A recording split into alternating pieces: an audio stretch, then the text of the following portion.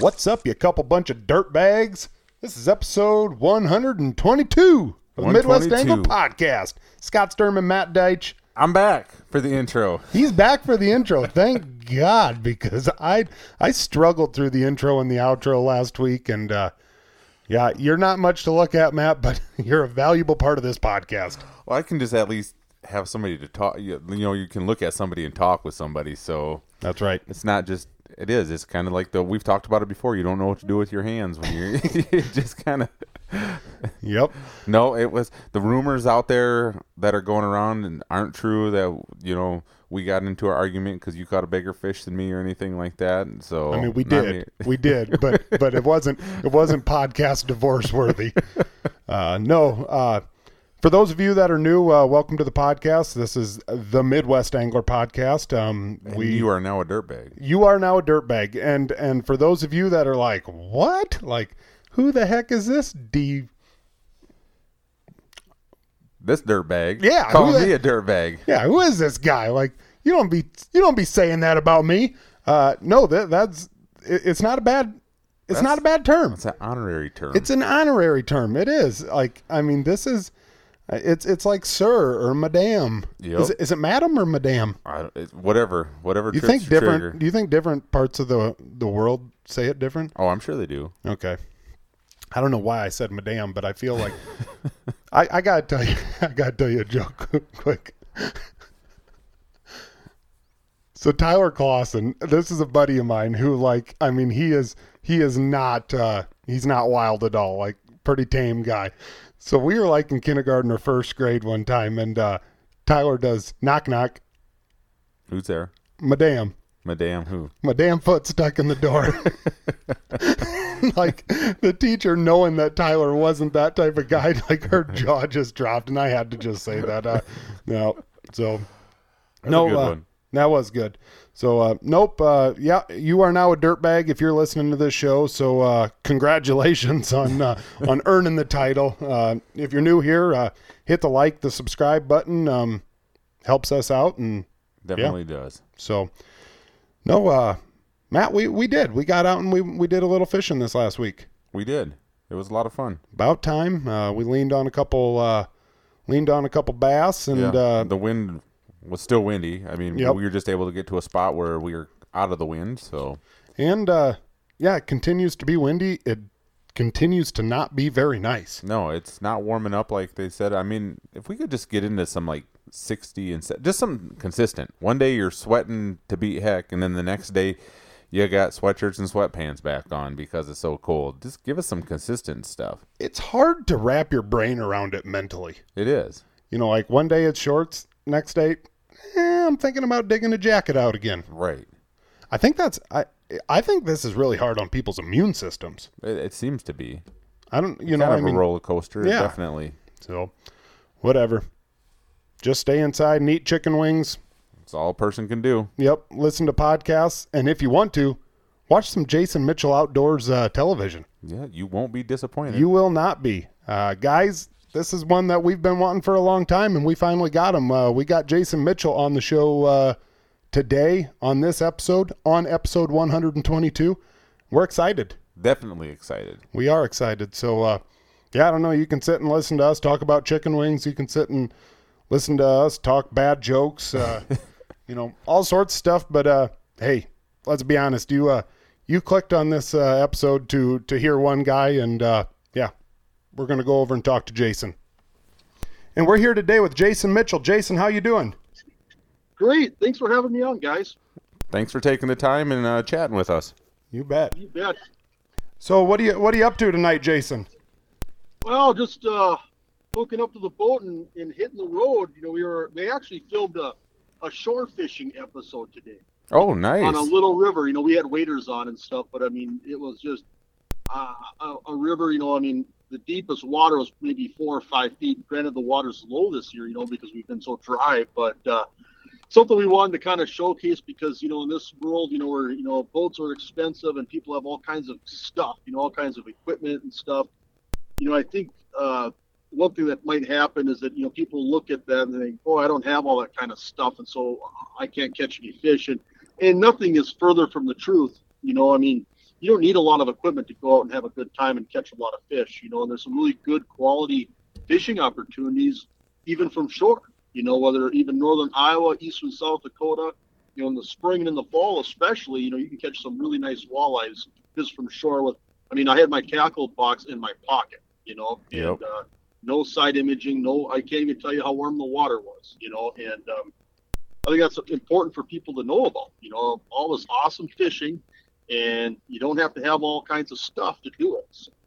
Well, we know exactly what you're talking about. Me and Matt, right here in the town we live in, we've got a river that comes through with some really nice sets of rapids, and you just bring a couple 1/8-ounce jig heads and a couple, twister tails, paddle tails, and you can have fun for a whole entire afternoon.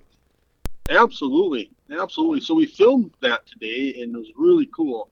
And I grew up, like a lot of kids, riding my bike to the river and fishing from shore. That's all I had, as a kid, is, fishing from shore every chance I could, so it kind of brought back some memories, It's pretty cool. Something I probably don't get to do enough of, so. Yeah, I think that we all kind of overlook that. Sometimes Scott and I will just be like, let's just run down to the river tonight for an hour or two and see what we can catch. We have great smallmouth in here. Northerns, walleyes, catfish. So yeah, sometimes people forget about it, and it is always nice to kind of get back to what your roots were. Absolutely. Now, Jason, Absolutely. We're from down here, close to the Iowa Great Lakes, and here in the next week or two, Minnesota's walleye and just fishing opener in general is going to be happening. So we wanted to pick your brain. What are some tips and tricks to help some, people probably like me, who aren't spectacular walleye fishermen, get some fish in the boat this walleye season?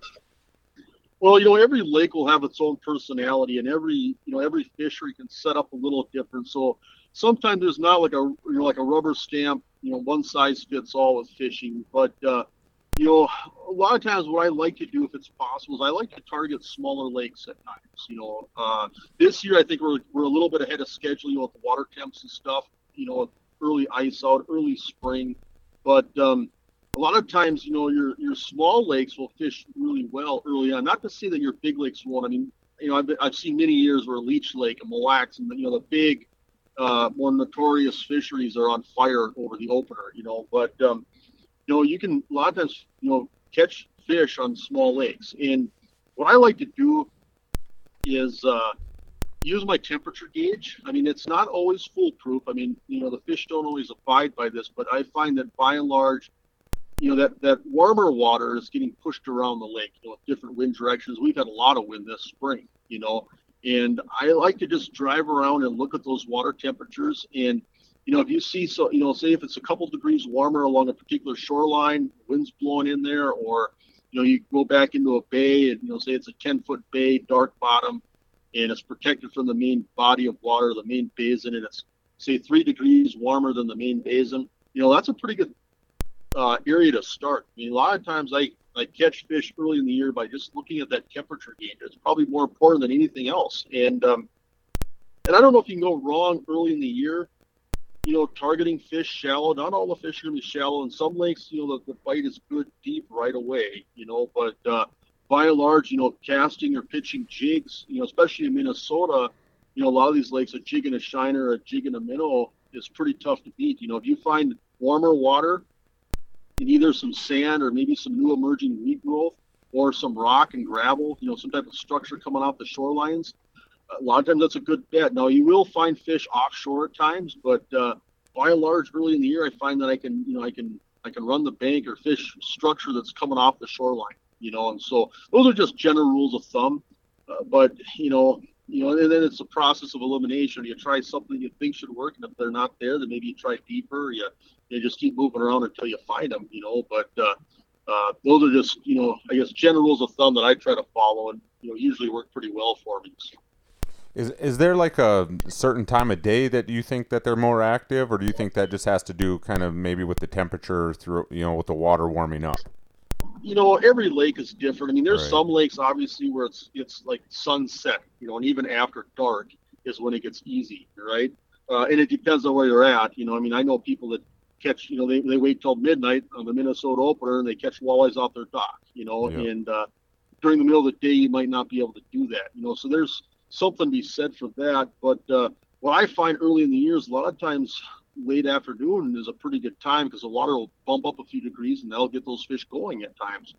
But every lake will fish a little different. I mean, there's some lakes that just fish really well after dark, especially lakes that are really clear, lakes that have zebra mussels. Those lakes have predominantly, if you have like feeder creeks and stuff coming in too, a lot of times these males will hang around for a long time, around some of these areas where these fish are spawning earlier. And so, that's always an option or a productive or prominent pattern. But I don't know, sometimes too, if you're just out fishing, sometimes I find that if you get things in your head, it makes you a worse fisherman. Mm-hmm. Like if you think, you can't catch fish during the day, only the first hour of daylight and the last hour of daylight are the only times that are good, and the rest of the time it's not going to be good. Tell you what, if you have that in your head, you're going to have a hard time catching fish during the day, And so sometimes, you're better off not thinking so hard with fishing. You just go out and fish and try to put it together that day, and you know what? I mean, hey, if you're struggling and if you've had say you put 4 or 5 hours in on a lake and it's not happening, beautiful thing about a lot of places in Minnesota is you can load the boat and go 10 miles down the road and find a completely different ecosystem. It'll be colder, it'll be warmer, it'll be, dirtier water, whatever. I mean, you can lake hop so much too in Minnesota, which is pretty nice. So. No doubt about it. Down here in Northwest Iowa where we're at, that's not quite the same. We got to drive an hour just to get to the nearest lake. But yeah, South Dakota, Minnesota, they're a lot luckier than us. Yeah, but you even look at like say Big Spear and Okoboji, and each of those bays and each of those lakes has its own personality. Yeah, sure. And so and sometimes I'll go forward or backward. Like say like in North Dakota and South Dakota, we don't have a full season, and so a lot of times we're working around the spawn, and people say, don't fish during the spawn, they're really susceptible. Well, maybe to a snagging hook, but I mean, there's a period of time where those fish are really hard to catch when they are spawning. And so a lot of times, you'll like go up or you'll go somewhere where the fish haven't spawned yet, or you'll try to get ahead and think, okay, where's a spot where's an area of the lake where the fish spawned, say, a week ago, and they're starting to come up into that shallow water and soak up some sunshine in their post spawn. And so sometimes, you're trying to work around that too. But, sometimes you can go from one bay to the next, and it's almost like traveling back in time or traveling forward in time, as far as where the patterns are at. You'll even see it with bug hatches. You'll see it with everything, where you can kind of go backwards or forwards when you do have a complex system like with where you're at in the Iowa Great Lakes, where you've got all these different, bays and lakes that are all kind of connected. You could all call it one. But if you spend any time down there, you think, boy, this bay fishes way differently than the bay a mile away, and so that's something to consider too. No doubt about it. Moving along, Jason, you do a lot of interviews, you do a lot of TV shows, and a lot of it is about walleyes and fishing in general. But me and Matt wanted to do something a little bit different and possibly ask you a couple questions that maybe you've never been asked before. So okay. I'll get it started here. A while back on our show, me and Matt had a conversation on who would win a wing eating competition, a chicken wing eating competition between you and Craig Euler. Well, it first started off with eight people, and you made the finals. You made the finals, yep. And it was you versus Craig Euler. And Matt actually said that he thought Craig would beat you. And I text Craig, and Craig said, I can do pretty good, but I think Mitchell would get me. How do you feel you'd stack up against Euler in a wing eating competition? Well, I don't like to brag, and if you say you're going to beat anybody or anything, it's like knock on wood, like you never say nothing before a fishing tournament. If you want to jinx yourself, talk about all the fish you're catching at the rules meeting. You just don't do that, right? And but I mean, I've never lost an eating competition. Okay, and some of it is you gotta understand my lifestyle, where I'm like a boa constrictor. Okay, where I'll fish for 3 days without a real meal. I'll be eating like bananas at a gas station, Then finally, I get off the water and I go in and I eat somewhere, and it's like I'm like an anaconda. Where I mean, I mean, people are shocked at how much I can eat because I'm not the biggest guy in the room. And so I've never had a problem eating. I can put a lot of food away in a hurry. So I don't know. I mean, Craig's a stud. I mean, I think I'd give him a good hard run for his money. I'd go down swinging, that's for sure. Yeah, I think you got him.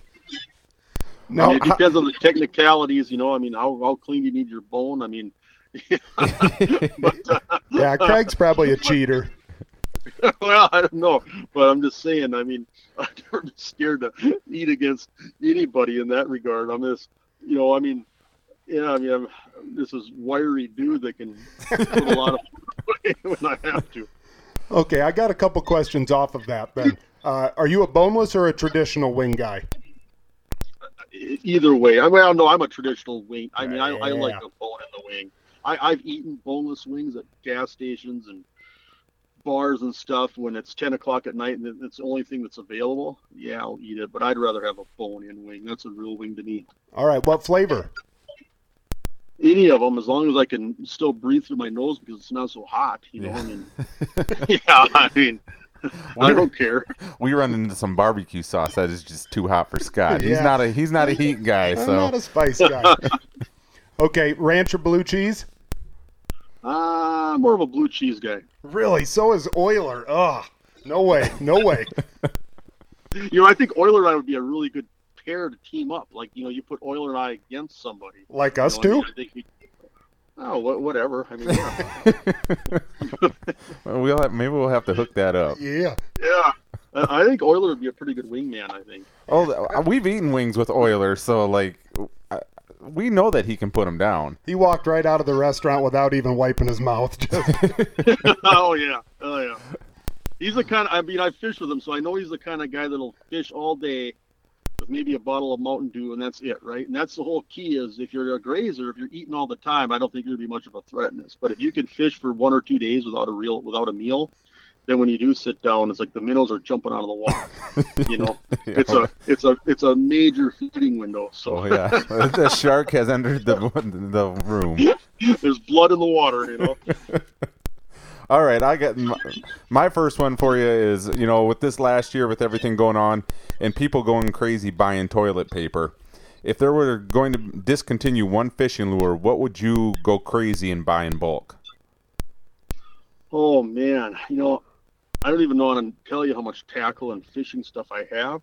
So, I mean, I've got like a lifetime stash of stuff, but goodness, I don't know. You know what? So when things started going down, one thing I did stockpile is minnows and bait.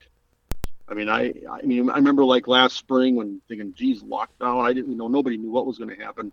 I mean, I actually like set up like a cooler in my shop with aeration and filtration, and I had enough minnows to survive the apocalypse. So I don't know. I'd have lots of bait, I guess, because that's a good one. I've got lots of tackle. Yeah. Okay. What's the worst weather you've ever fished in? Oh, I don't know.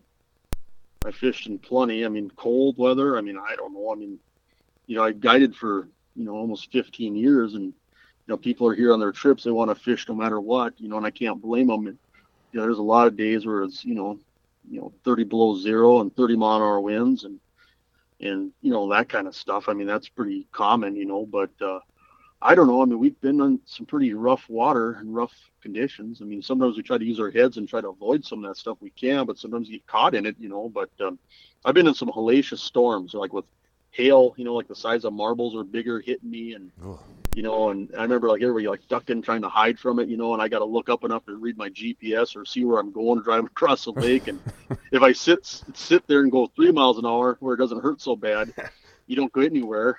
And if you go 10, 15 miles an hour and those hail hits you, it really feels like you. Paintballs. Oh, yeah. I can remember times being caught in storms where I had blood running down my forehead. Jeepers. Hit by hail, but that's probably the worst, I think. Yeah, I don't know if it could get much worse than that. All right, my next one is if someone asked to be your apprentice and learn all you know, what would be the first thing you taught them? Oh, humility. That's a good one. I mean, I mean, fishing's humbling, and And I think, whether you're trying to learn something, I think you have to be, you have to be unassuming and modest and humble that way, where you just soak things in. And, usually, you don't get to soak as much in if you're the one that's always talking, right? If nobody else gets a word in edgewise, you just like to hear yourself talk. That's just a recipe for failure in my mind. And so, and that's something, I've had, trying to mentor young people is, you pull them aside and kind of clue them in, like, hey, listen more than you talk, and, don't think you're great because, I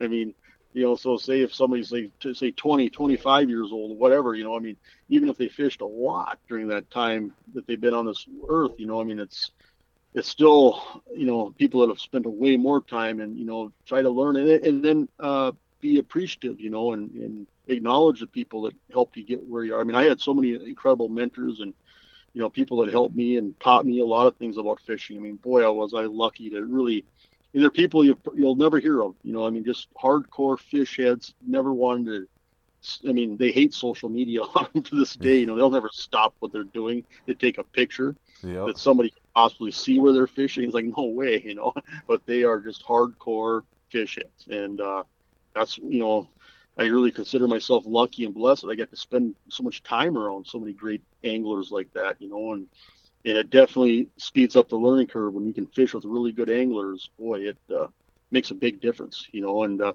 only way they're going to take you under your wing is if you listen and if you keep your mouth shut and be appreciative and be modest, and that's, to me, that's the easiest way to get ahead in the industry is just try to get that mentorship. Well, that rolls right into my next question, Jason. Who's the single biggest influence on your career? Well, I've had a lot of really good people. I mean, when I was growing up in Minot, North Dakota, we fished the Missouri River system and Lake Sakakawea, Lake Audubon, and a lot of that water over there. And I had some tremendous mentors. There's one guy in particular named Bob Hagelin that took me fishing a lot when I was a kid. And obviously my dad took me too. But there were just a lot of good people in that area, that really, really good anglers. And I think what it was, there wasn't a lot of people. It was really big fisheries.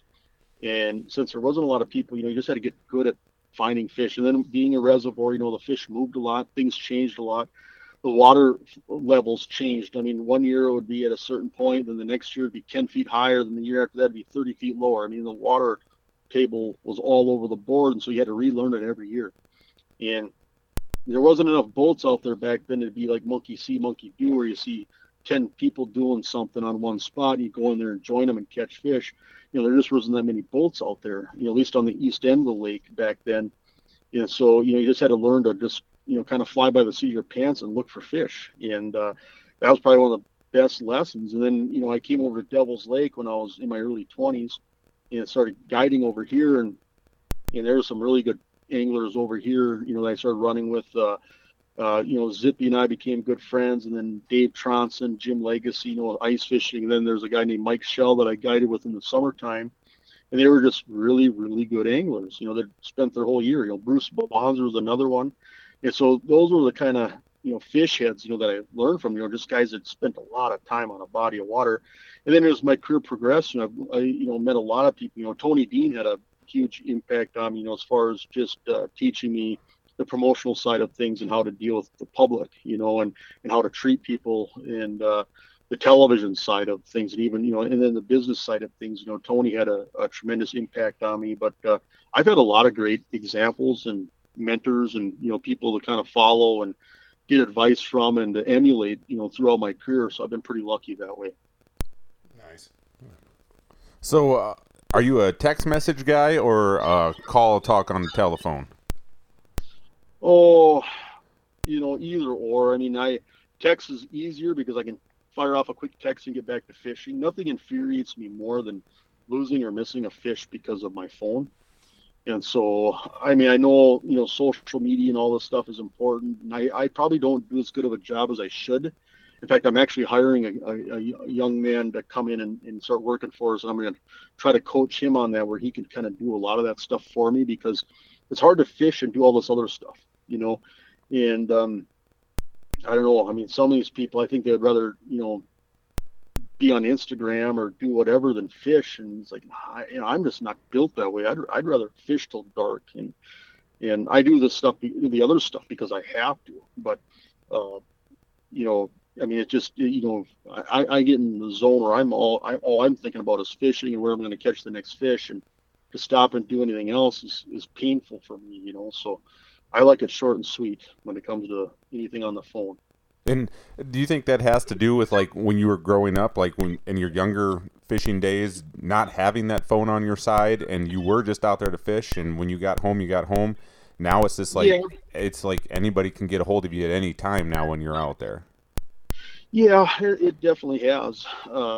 Probably some bearing on that, you know. Yeah, I mean, we didn't have cell phones, we didn't have any of that stuff, and so I could have never imagined, you know, back then that, you know, you take a picture of a fish and you're trying to think, should I post it now or should I wait for 2 days? Because if I post it now, there might be 5 boats in here by dark, and I need to catch a few more fish out of here, you know. And so now you almost have to be kind of strategic with it, you know. And that's something I've learned too, is like, don't post pictures too soon. Yeah. Oh yeah. Learn some of those lessons the hard way, you know. Yeah. Or make sure you spin it around where people can't tell by the background where it's. I mean, it's amazing. I've never looked at a picture and just analyzed it, trying to figure out where somebody was, because I just don't care.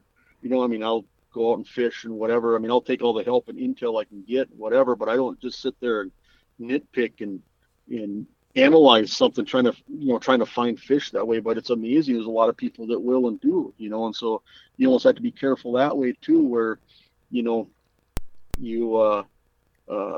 have to be conscious of your backgrounds and things like that too, because otherwise you're going to have company, you know. So no doubt about it.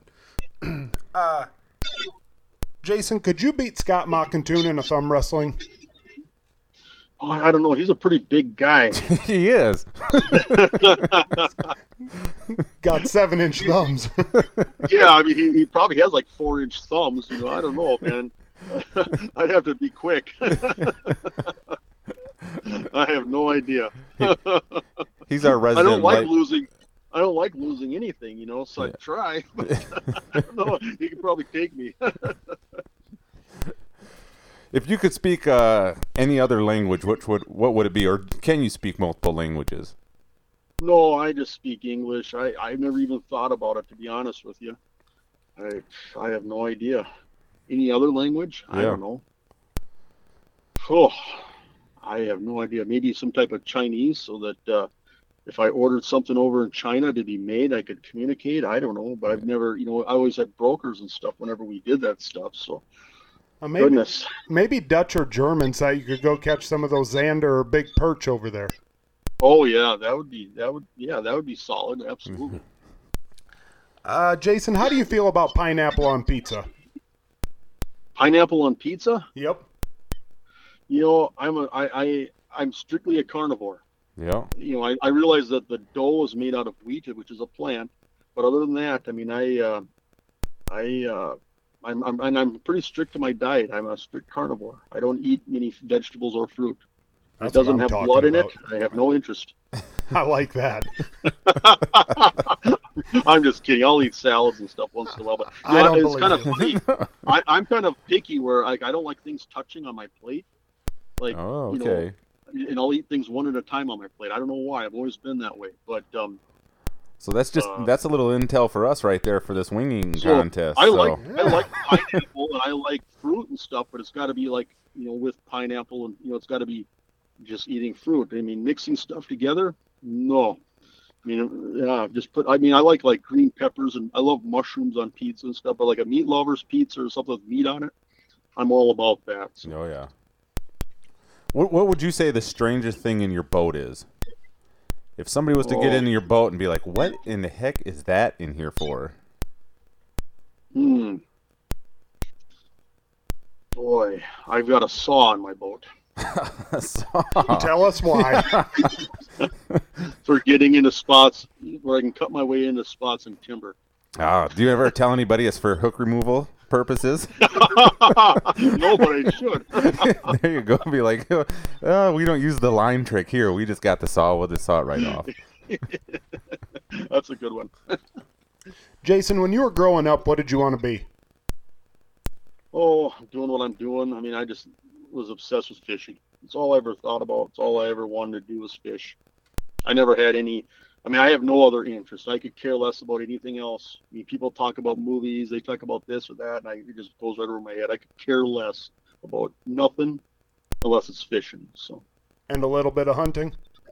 Oh yeah, and hunting too. Yeah, but if I'm not fishing, I'm hunting, or if I'm not doing those things, I'm thinking about it, or I'm in my office hustling so I can get back to doing it. So. Definitely, that's awesome. All right, my next one is: do you have a guilty pleasure fish?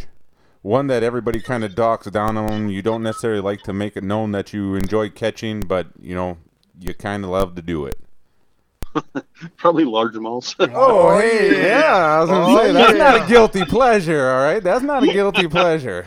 I love fishing for bass. I mean, I don't ever get to do it enough, but, I mean, I love smallmouths and I love largemouths, but I love bass fishing. I mean, I bass fish put it this way, if I'm on a lake and there's really good walleyes and really good largemouths or whatever, I'd rather fish for the bass. I mean, I catch all the walleyes I want. Maybe that's part of it is, where I live and the fact that I've got really good walleye fishing, right out my door here, but I love to fish for bass whenever I can. I feel like I'm going to edit this thing up where I put that on repeat just a couple times. Just let people know. Let people know.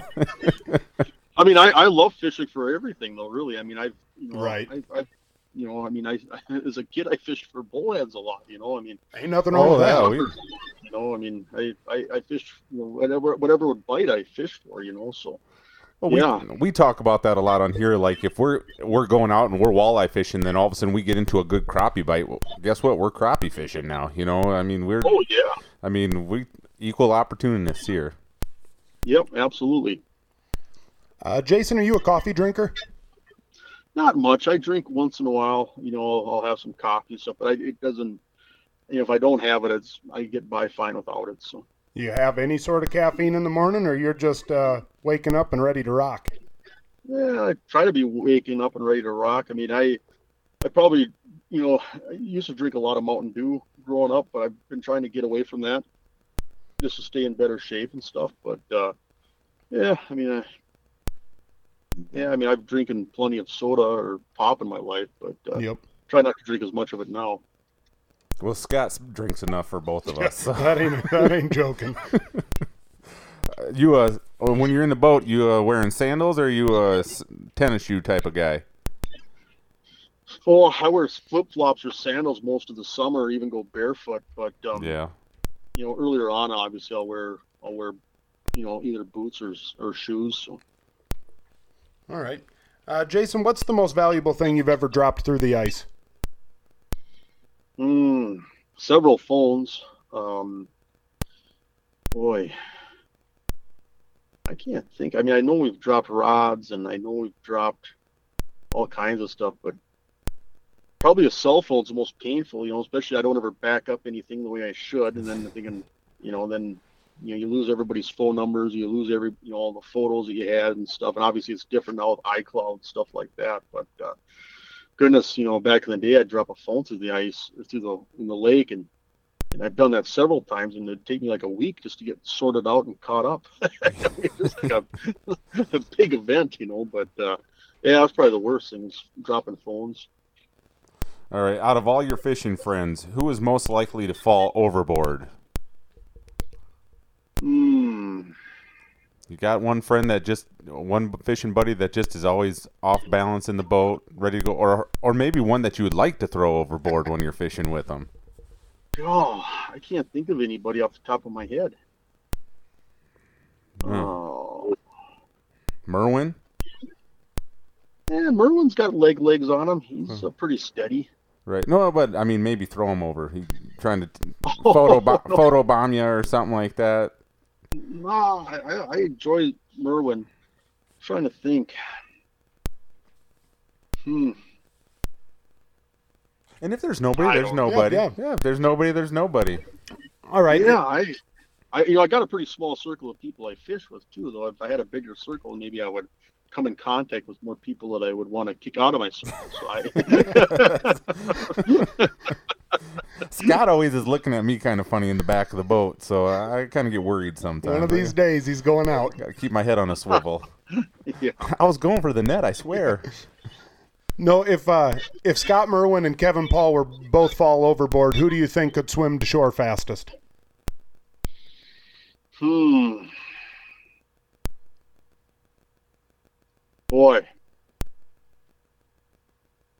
Oh, man. I think I'd have to rescue both of them. You would? Well, you need somebody to go grab the pickup at the dock, so. Yeah, I'm thinking I would have to stop whatever I was doing and save them both. That's a good call. Now, out fishing and stuff like that, you probably run into fans, people recognizing you and all that stuff. What's the craziest fan interaction that you've had? Is there any? Oh, I've had some weird deals where people came to my house late at night. Oh, really? Yeah. Oh, man. Jeez. I would say that's crazy. Yeah, it kind of freaks my wife out, Well, I'm sure it does. Like, we got 3 little kids now. At the time I think we had 2. And they're little. And how it is at night. You're trying to get them to bed, and we're very dysfunctional and trying to do the best we can. And and you're dealing with all this stuff, and somebody doesn't want to put their PJs on, and blah blah blah, and somebody's crying, somebody's screaming, whatever, and all of a sudden the dog starts barking, and knock knock knock. God, who is this? And somebody, it's like, ah! Hey, do you think I could catch a walleye on this? Just a quick question. You're not busy, are you? Oh, man. But no, I tell you what, though, we've had so many neat interactions and, met so many great people. I don't know whether we're, eating supper somewhere at night or, filling up with gas or something somewhere at a gas station or, whatever. We meet a lot of neat people and truly appreciate it. This business is as much about people as it's about fish. Oh, and, definitely. Those people enabled me to have a pretty incredible life, and so, yeah, we do get to meet a lot of neat people and really appreciate those people because without them, the show doesn't exist, and so it's pretty cool to run into so many people, that's for sure. Nice. Now, Jason, what's been the single biggest challenge of your career? It's as crazy as it sounds, probably just communicating. I grew up just fishing and just being a hardcore fanatical fisherman. And I didn't have 5 words for anybody. I was the kind of guy that if he came fishing by me, I would pull my hat down and, just, back troll and, just keep doing my thing and, and wasn't really very sociable, and I don't know why I was that way when I was young. I suppose just, it's what I thought I had to be or what I thought I had to do or whatever. And then I realized, as much as I loved fishing, if I was going to make a living fishing, I couldn't ever be a jerk to anybody, or be perceived that way, and then I realized, once I got in the industry, that I really enjoyed people, and so, when I started guiding, that's one of the things I just fell in love with is just, the people, and taking people out fishing. I just love taking people fishing and trying to show them a good time. And, and just found that I just, that was really where my passion was. But, being able to, speak in front of people and stuff, goodness, I probably did my first seminar, I was in my early 20s, at a sports show. And, I was so scared and so nervous. There was a couple of times before the sports show, I thought, oh, I'm going to call them and just tell them I can't do this. And then I would look around, they had signs posted up all over and stuff. And thinking, oh, how am I going to do this? And, I've had some great fishing days. I've had some great success, but I've also had some terrible days fishing, and I'm thinking, I just pictured, there's probably many people that have fished with me that probably weren't impressed. Yeah, we fished with him all day and we didn't catch hardly anything, and thinking, man, what if that guy from last summer from Iowa that we, fished all day and only caught 1 fish or whatever, what if he's there, he's gonna be throwing stuff at me, and and I just I was scared to death to speak in front of people. And even doing television, when we first started out, it was, I was pretty reserved, and pretty low key, which I still am. I think that's just my personality or my demeanor, but, just I guess communicating or talking, and that was probably the biggest challenge of my career was just trying to, I guess, get out of that bubble, I guess. And I always thought, I mean, you can't go wrong just being yourself, and so I'm not really a rah kind of guy. I don't know how many, I'm not saying this to brag, but I spent made a living on a phenomenal fishery for many years where we just caught a lot of fish. The lake makes you look good. You're only as good as the lake that you're on, and so I'm on a phenomenal fishery where we catch a lot of fish. And so if I catch an 18-inch walleye, I'm not going to jump up and down and do backflips. I'm just glad that I caught one, but I'm thinking about how am I going to catch the next one. And never really been really I guess over the top, and I'm pretty reserved, and I'm just trying to think how to catch them, and so I've never been that guy, and at the end of the day, I have to be comfortable in my own shoes and just be myself, which I think is good advice for anybody, is just whoever you are, just be yourself, but at the end of the day, I found too, though, that if you just tell people the truth and, and try to be sincere and helpful and authentic, then, whatever your quirks or flaws are, people overlook or at least let you by, give you a pass, So, but yeah, probably talking to people was probably the hardest thing that I had to learn, when I was young, starting out. So, well, that's interesting. Yeah. Now, next one here is one thing that you never travel without. Besides, like your essentials, the wallet, money, all that stuff, your driver's license. Like one thing that you always travel with. oh goodness, either something to hunt with or something to fish with. Generally, I mean, I don't know. I mean, I guess I do have to go to meetings once in a while. Like I might have to go to Clam in Minneapolis or whatever. I'm obviously not hauling my fishing gear, but I don't know. I guess my billfold, my phone, and I guess what's probably maybe shocking is I can travel with practically nothing. That's true. Yeah, I mean, most people it takes them longer to pack than it does anything else. Yeah, I mean, I can't tell you how many toothbrushes I bought at gas stations.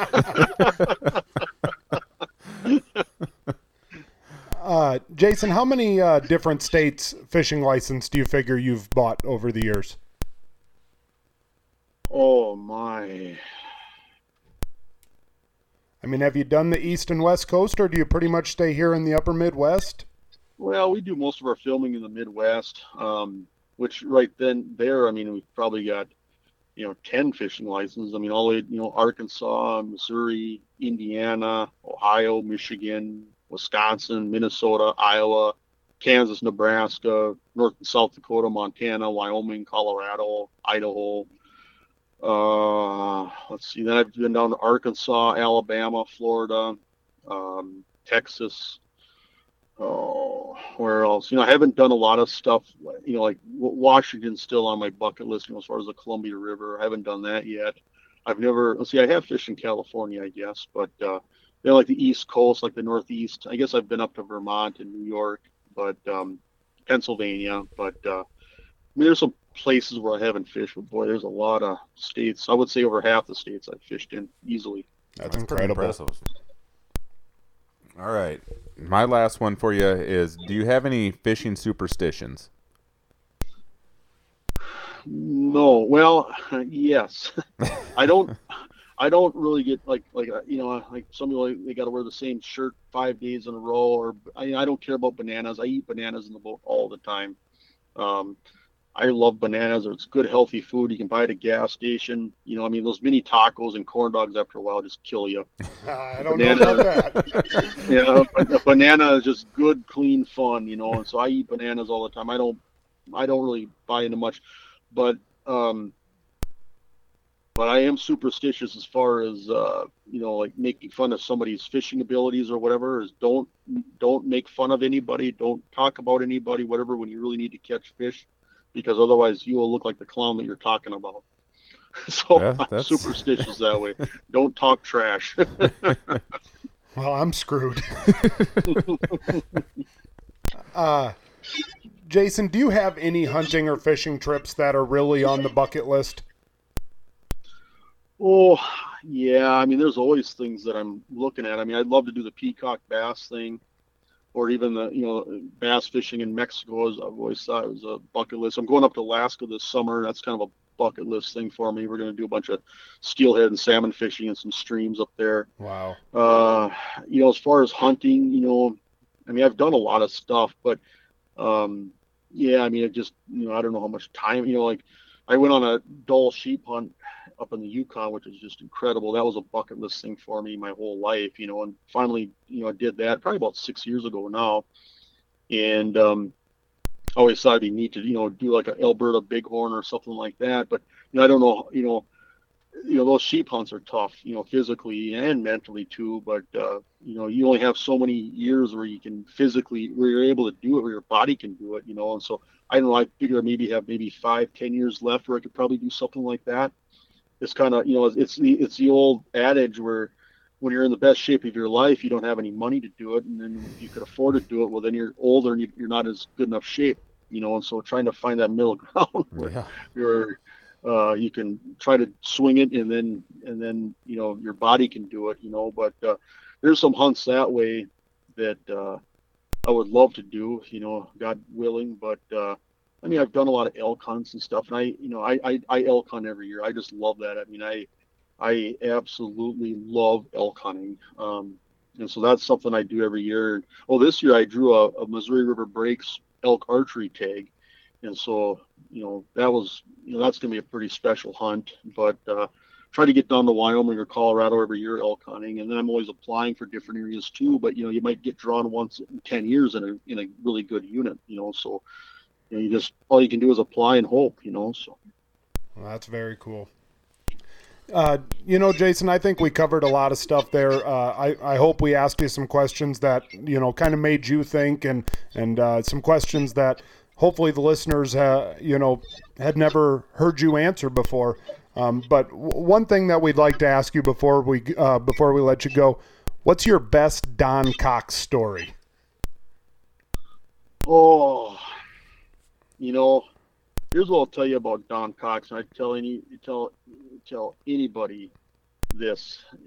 Don Cox is just a stand-up guy, right? And he's going to be blushing and turning red, and, whatever.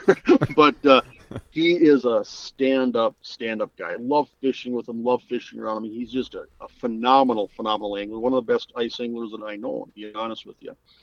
And always a great time being around him. I mean, I would sign up to fish with Don Cox anytime, anywhere. And just a great guy. Never get to see him enough, never get to spend enough time with him. But when you do get to spend time with him, he's a special guy. But, he's one of those guys, though, that, you always hear people, that guy will give you the shirt off of his back. Don Cox actually would. Yep. And then he would fish without a shirt the rest of the day. I mean, he would. And, I mean, there's been a couple of times now where, excuse me, where we were up to Cascade, Idaho with him. And he's got some family up there. And I think Don could be like the mayor of Donnelly, Idaho. I mean, he's related to people and everybody loves him. And he's the guy. I mean, everybody knows Don Cox. He's just this great guy, great fisherman. And he's kind of like the popular kid in school that everybody wants to hang out with, And, he's up there. And obviously, all kinds of people are up there. There's, all kinds of people that know Don Cox, that are friends with Don Cox and whatever. And I can remember times where Don was running around most of the day just helping people, right? Where somebody would break down, somebody blow their belt, somebody would, because, I mean, people are renting snowmobiles, whatever. And I remember like 2 years ago, we were up there and the conditions were pretty brutal. I mean, lots of slush. People were breaking down. There was a boneyard of frozen snowmobiles, frozen right into the lake, and I remember Don, maybe like 2 or 3 days. It's like, I don't even know if the poor guy got to fish. He was just helping people, getting people unstuck, doing this, doing that. I mean, he was just dealing with like one headache after another, and thinking, man, here, this is Don's trip. He's the one that invited us all out here, and the poor guy doesn't even get to fish because everybody needs something from Don, And what was really cool is I remember the last day that we were there, we went to this other part of the lake. We were just running and gunning, just fishing spots that looked good on the map chip. And, he pops like a 2 pound, 6 ounce perch, biggest perch I'd ever seen, And you know what? I mean, there are fish gods, because if somebody should have caught that fish, there couldn't have been a better person to catch that fish than Don, right? Because he earned it not because of the fishing, but because of how I believe in karma, and Don Cox is one of those guys that always has this big bubble of good karma around him because he's just such a decent, good human being, and so I was so happy for him. It was so cool. I mean, just like, yes, the perch gods are fair, because, if that's the thing is if you need something around Don, I mean, he stops what he's doing. He just helps everybody, and he's just that kind of guy. So he's a stand-up individual, that's for sure.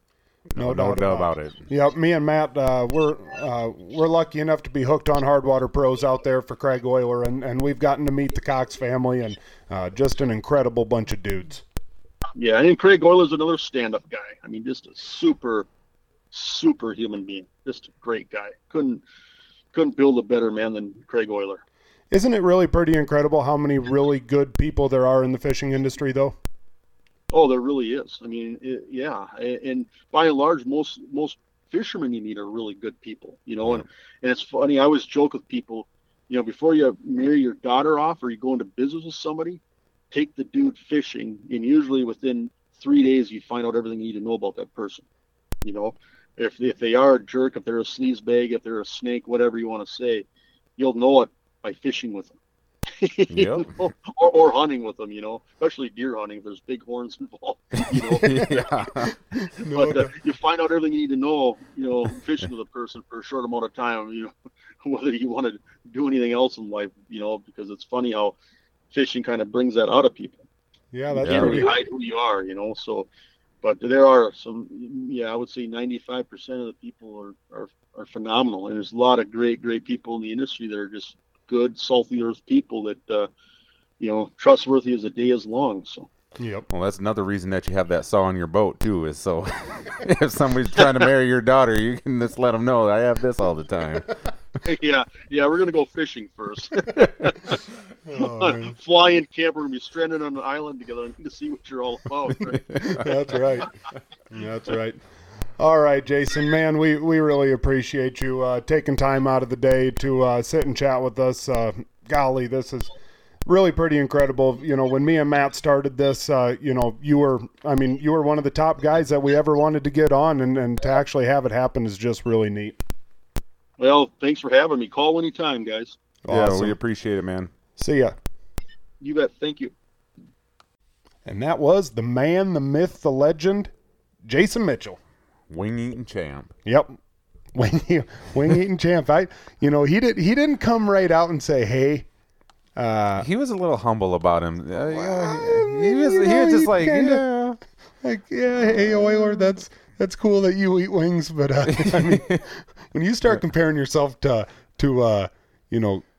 boa constrictors, and I was like, all right, Euler, you're out, you're done. But with that being said, I picked Jason Mitchell. You did. Euler picked Jason Mitchell. After hearing that, I'd have to go and change and say Jason Mitchell. Yeah, I mean, like you said, anybody, comparing themselves to an anaconda and just, you don't want none. That's right. Unless you got wings, son. That's right. That's a rule. That's a rule.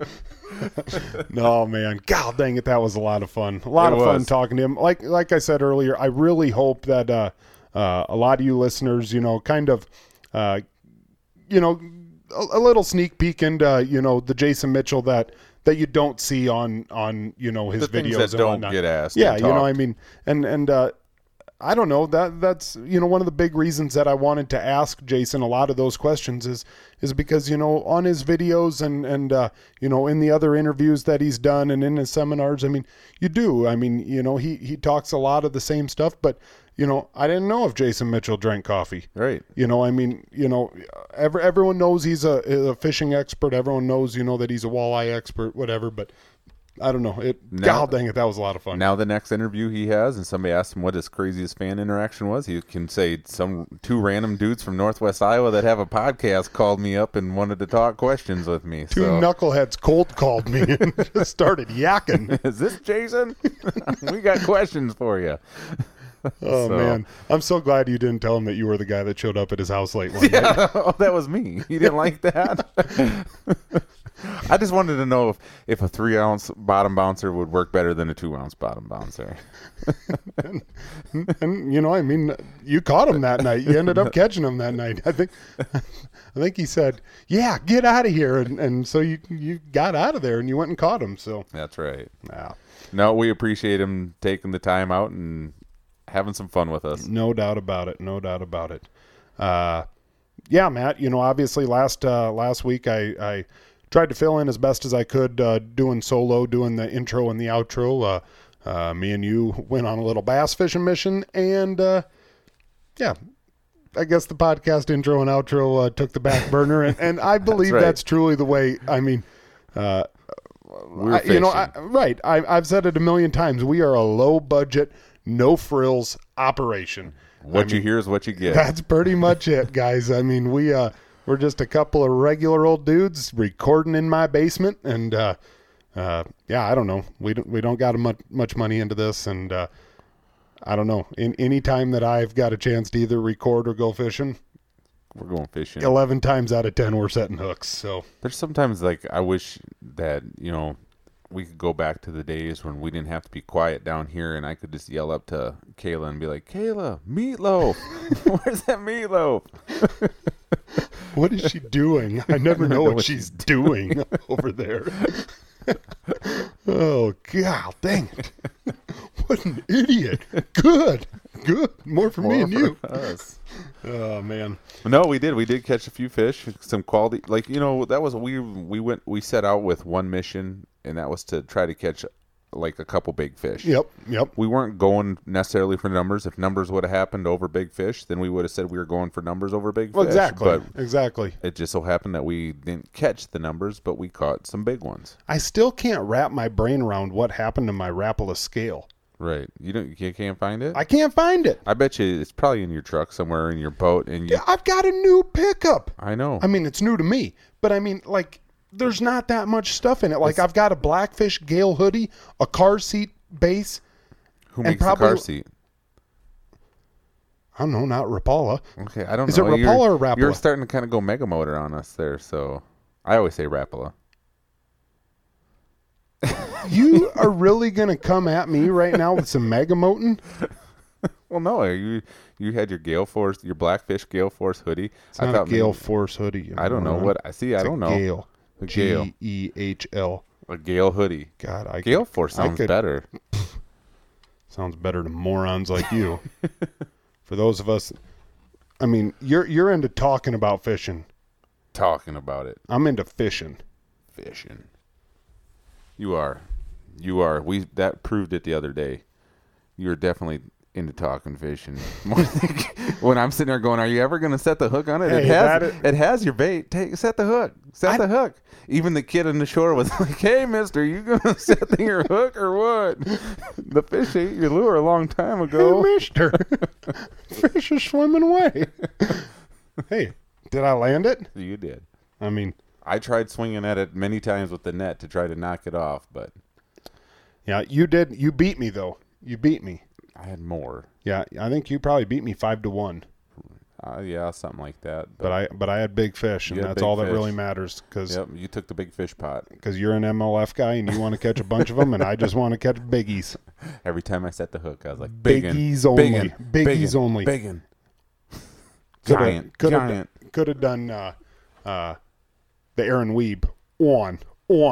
Well, we had a conversation. These fish that we could see them swimming around. The water was clear and Yep, shallow enough that then we'd pitch to them, kind of be stealthy and pitch to them, and try to. And we were lucky enough to catch 2 big ones that way. And you and I were talking on the way back. These were like 4 to 5 pound fish. Imagine what it's like for those guys down south that are bed fishing 10+ pound. Oh, bass. jeez. I mean, Oh, what do they jeez. look like? I mean, we're sitting there looking, and all of a sudden we're like, "Oh, okay, there it is." I mean, there was another one that we never hooked up on. That was another big one. That was Right. probably Yep. in that 5 pound range. Yep. And it's just like there was times where you had to really look to see them. Yep. I mean, imagine what it looks. They got to look like little blimps down there. I mean, it's like For sure. I mean, if the conditions are right, you got to be able to be like, "Holy buckets, what is that thing? Oh, that's a bass." Yep. So No, I mean, it's got to look like a dang carp down there. Right, I mean, I really, know. truly. No. Yeah, pretty incredible. There was a Bassmaster Open. There was a there was a week ago Northern guys did really, a lot of them on- did really good. down in Pickwick. Yeah, a lot Denny of guys did. Fiedler up in the top 10. Andy I think it's Ryber, Hyber or something like that. Yeah, Hybar. he did well. Top. What did you say? He got Well, fourth. he got fourth. Fiedler got 8th, I a believe. lot of guys. A lot And of then there was more Northern guys Right. that were in the top 25. that finished in the money. A Yep, lot of guys did. yep. Co-anglers. Sobey did well in the co-angler side. So. Cash and checks, snapping necks. Brock B Rock Outdoors. He also was in the top. He got paid. So I think even there was Novak. He was in the top. Jacob Novak was in the top, I think. that Zakurik or whatever, he was up in the money someplace. I think. Yep. He finished like 17th. Jay Yep. did. Ain't nothing wrong with that. Jacob Novak. He ended up in 9th place in the co-angler side. So, Really Yeah. nice. That's pretty cool. Yep. Same as B Lockwood at the NWT. He sure did. So, no, pretty cool. We appreciate all the. One more thing that I wanted to say: we appreciate all the interactions on the last few Facebook posts that we've put up. Yeah, it's there's a lot of fun. people giving us crap, and I had a lot of fun with the Bryce Nilsson back and forth. he said something about my bass being an eater, and so I told him that I like, it was one thing cool to fry up some nice trophy walleyes, but a lot funner to use them as cut bait for bass and cats. So, that was pretty cool. Pretty cool. We love interacting with you guys. We're just anyone who's listened to the podcast knows that we prefer to be sarcastic instead of be serious, and sometimes that's good. Sometimes it's not good for us. But no, I mean, start razzing us on social media. Start razzing us. Especially Matt. Start razzing Matt a little bit more. If you're good at Photoshop, we really need you. We really do. We haven't done that for a while. No, yeah, you kind of. Photoshop wars. It's like you took a break. I did. I just, it was time to kind of concentrate on fishing a little bit. But don't worry, they're always. It's not that I'm not making We them. know It's you not got that a I'm- couple thousand on deck. So. they're locked and loaded. So, no, at Okoboji Open. Yep, Okoboji Open, was 27 pounds. to win.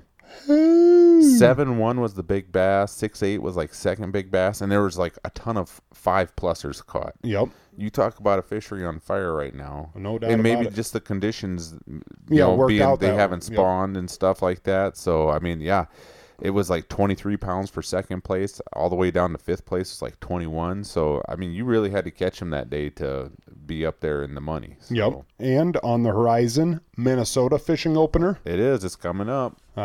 That's a pretty incredible deal. I saw that the this last weekend was Iowa Great Lakes fishing opener, and I think that there was like 2,135 paid contestants. Is that how many were in Yep, that I believe contest? that's what it is.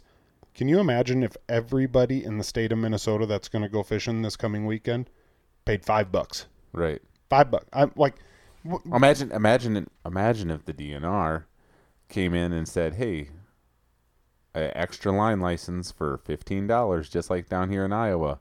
oh geez. Imagine. I mean, just imagine. Because how many can Minnesota have? One. One. Just imagine if they did that. We can have 2 here under a regular license and pay for a third. license. Ooh, Imagine duh. if they came out and said $15 and you get an extra line license. That- Cha-ching. Oh man. Everybody would How- buy it. Everybody would do you buy think it. so? Do Oh, you think so? Guarantee I everybody was going to say, what percentage do you think would truly buy it? I think, 85%? yeah, if not more. Yeah. Yeah. I mean, because even the bass guys would buy it. Tell you who ain't going to pay it. Grandpa Deitch. No, Grandpa would. No. Yeah. Free fishing Free license. fishing. Well, if they added extra to that, he'd still buy it. So. No, so good luck to everybody up in Minnesota, even Bryce Nilsson. Yeah. That's going to be out on the on the hunt for some walleyes. I saw Bryce and his dad fished a tournament up there. I think Traverse. Is that one section farther north than Big Stone? Is that Yeah. no Bryce? It's north. It's north of Big Stone. Traverses? Yeah. Yeah. Cody Nilsson also fished that one, but okay. yeah, I think I'm probably a couple listeners did, but I think both of them did. I think Bryce fished it with his dad. I don't know who Cody fished it with, but he sent us a picture of some walleye, some crappies, and Definitely. yep. So I don't know, Matt. You got a good news story? I do have a good news story. Ooh, let's hear it. I do. It's a Grandpa Deitch one. All right. So the other night, my grandpa gets a call from his friend at a lake that he likes to go do fishing, lifelong friend, and says, "Hey, Bill, crappies are biting. They just started late this afternoon towards the evening. Crappies are going." So Grandpa, all excited, it's a Friday night. It's 9 o'clock. He's just like, "Oh, I better call Joe, my dad, Yep. and let him know that it's time to go." I better call Joe and let him know that it's time to go. But he was a little nervous because it's after 9 o'clock and he didn't want to call. He didn't want to wake Dad up in case Dad had to work in the morning, because Dad gets up to go to work pretty early. So the next day, Grandpa gets up nice and early, puts his coat on over his pajamas, and drives down by my mom and dad's house, past my mom and dad's house, to see if the lights are on. to see if the vehicle's there. Because if he knows the vehicle's there, then he knows that Dad's not working already at that time. So then he drives back up home, calls Dad, and gets Dad on the phone and says, "Hey, it's time to go fishing. Let's go, Joe." And they went up there and they caught themselves a limit of crappies. So Both of them did, huh? Yep. Nice. got after them. Like I said, Grandpa's low on fish, so he's been eating it all. So he's like, we need to get some for the Deitch fish fry. So that's kind of our mission here pretty soon, is to go on a meat run. Nice. So that would be mine. Yep. No, mine, the other day, obviously, Matt, we talked about it a little bit ago. Me and you were out in my boat on a local pond, a public lake. I don't know what you would call it, but Right. blah, blah, blah. We were out there, and I just thought it was really cool that there was quite a few younger boys, I don't know, in the anywhere from probably 12 to 16, maybe that one kid. Yep. And, we held conversations with them. We were out there on the boat and they were seeing fish and we were asking them what they were throwing and we were giving them, kind of razzing. There was two, I don't know, I would say that they were, 10, 11, 12 years old, and they were throwing some Guggen Squad baits, and, you were kind of giving them the business about the Guggen Squads, and, they were kind of having fun back with us. The fish that I caught, we kind of told that story earlier. There was probably a 15, 16-year-old young guy up on the banks, and he was kind of watching these fish swim around, and he watched mine eat, and he was helping us out, Yep. Telling us where he thought some fish were, and I don't know, it was refreshing. It was refreshing to, there was a lot of people out there, and we talked to one of the dads, kind of him and his daughter were sitting there, and we were BSing with them, hey, you come out here often? No, not a ton, whatever, and just, I don't know, just a bunch of people on a Sunday afternoon just freaking having fun fishing. Yep, and that's what it was about. Yep. That guy, his two sons were out there in kayaks, and he was kind of like, "Hey, make sure you stay out of those guys' way." It's like, he's not in our way. Yeah. It's like, you let him go and fish. We were actually trying to help him, like, hey, right over here, like, Yep. throw it over here and stuff. So, like you said, it was refreshing. Everything that's good about. Yep. It was a slow pace. Just everyone was out there for all the right reasons, and yeah, I guess for that. I have one more then. Holy moly! I have one more. No restrictions on Iowa fishing tournaments now. Ooh, yeah. At the weigh-ins, you Yep. can. There's no, restrictions. You can just do what normally was. Everybody can stand there and watch the weigh-in and do all that and shake hands afterwards and Matt can go back to kissing the guy in second place and smacking bass. yes. Smack him on the tail before you release him. That's always the trick. Give him a little pat. Everyone knows that. So. Oh, Did you man. just smack that bass? I smack that bass all the time. Yeah, the walleye guys are slipping the tongue. They're afraid of the teeth. Yeah, we're moving along, guys. This is oh dang it. It's been a while since we've really gone off the rails. You heard it. Jason Mistral said it. He loves bass fishing. Yep. So hey, Yep. I think I might play that here at the end of the podcast again. So That's your new ringtone? that's right. It is. This is It James is. Mitchell, and I love bass fishing. Oh, man. All right, guys. Thanks for tuning in. We'll see you again next week. Later.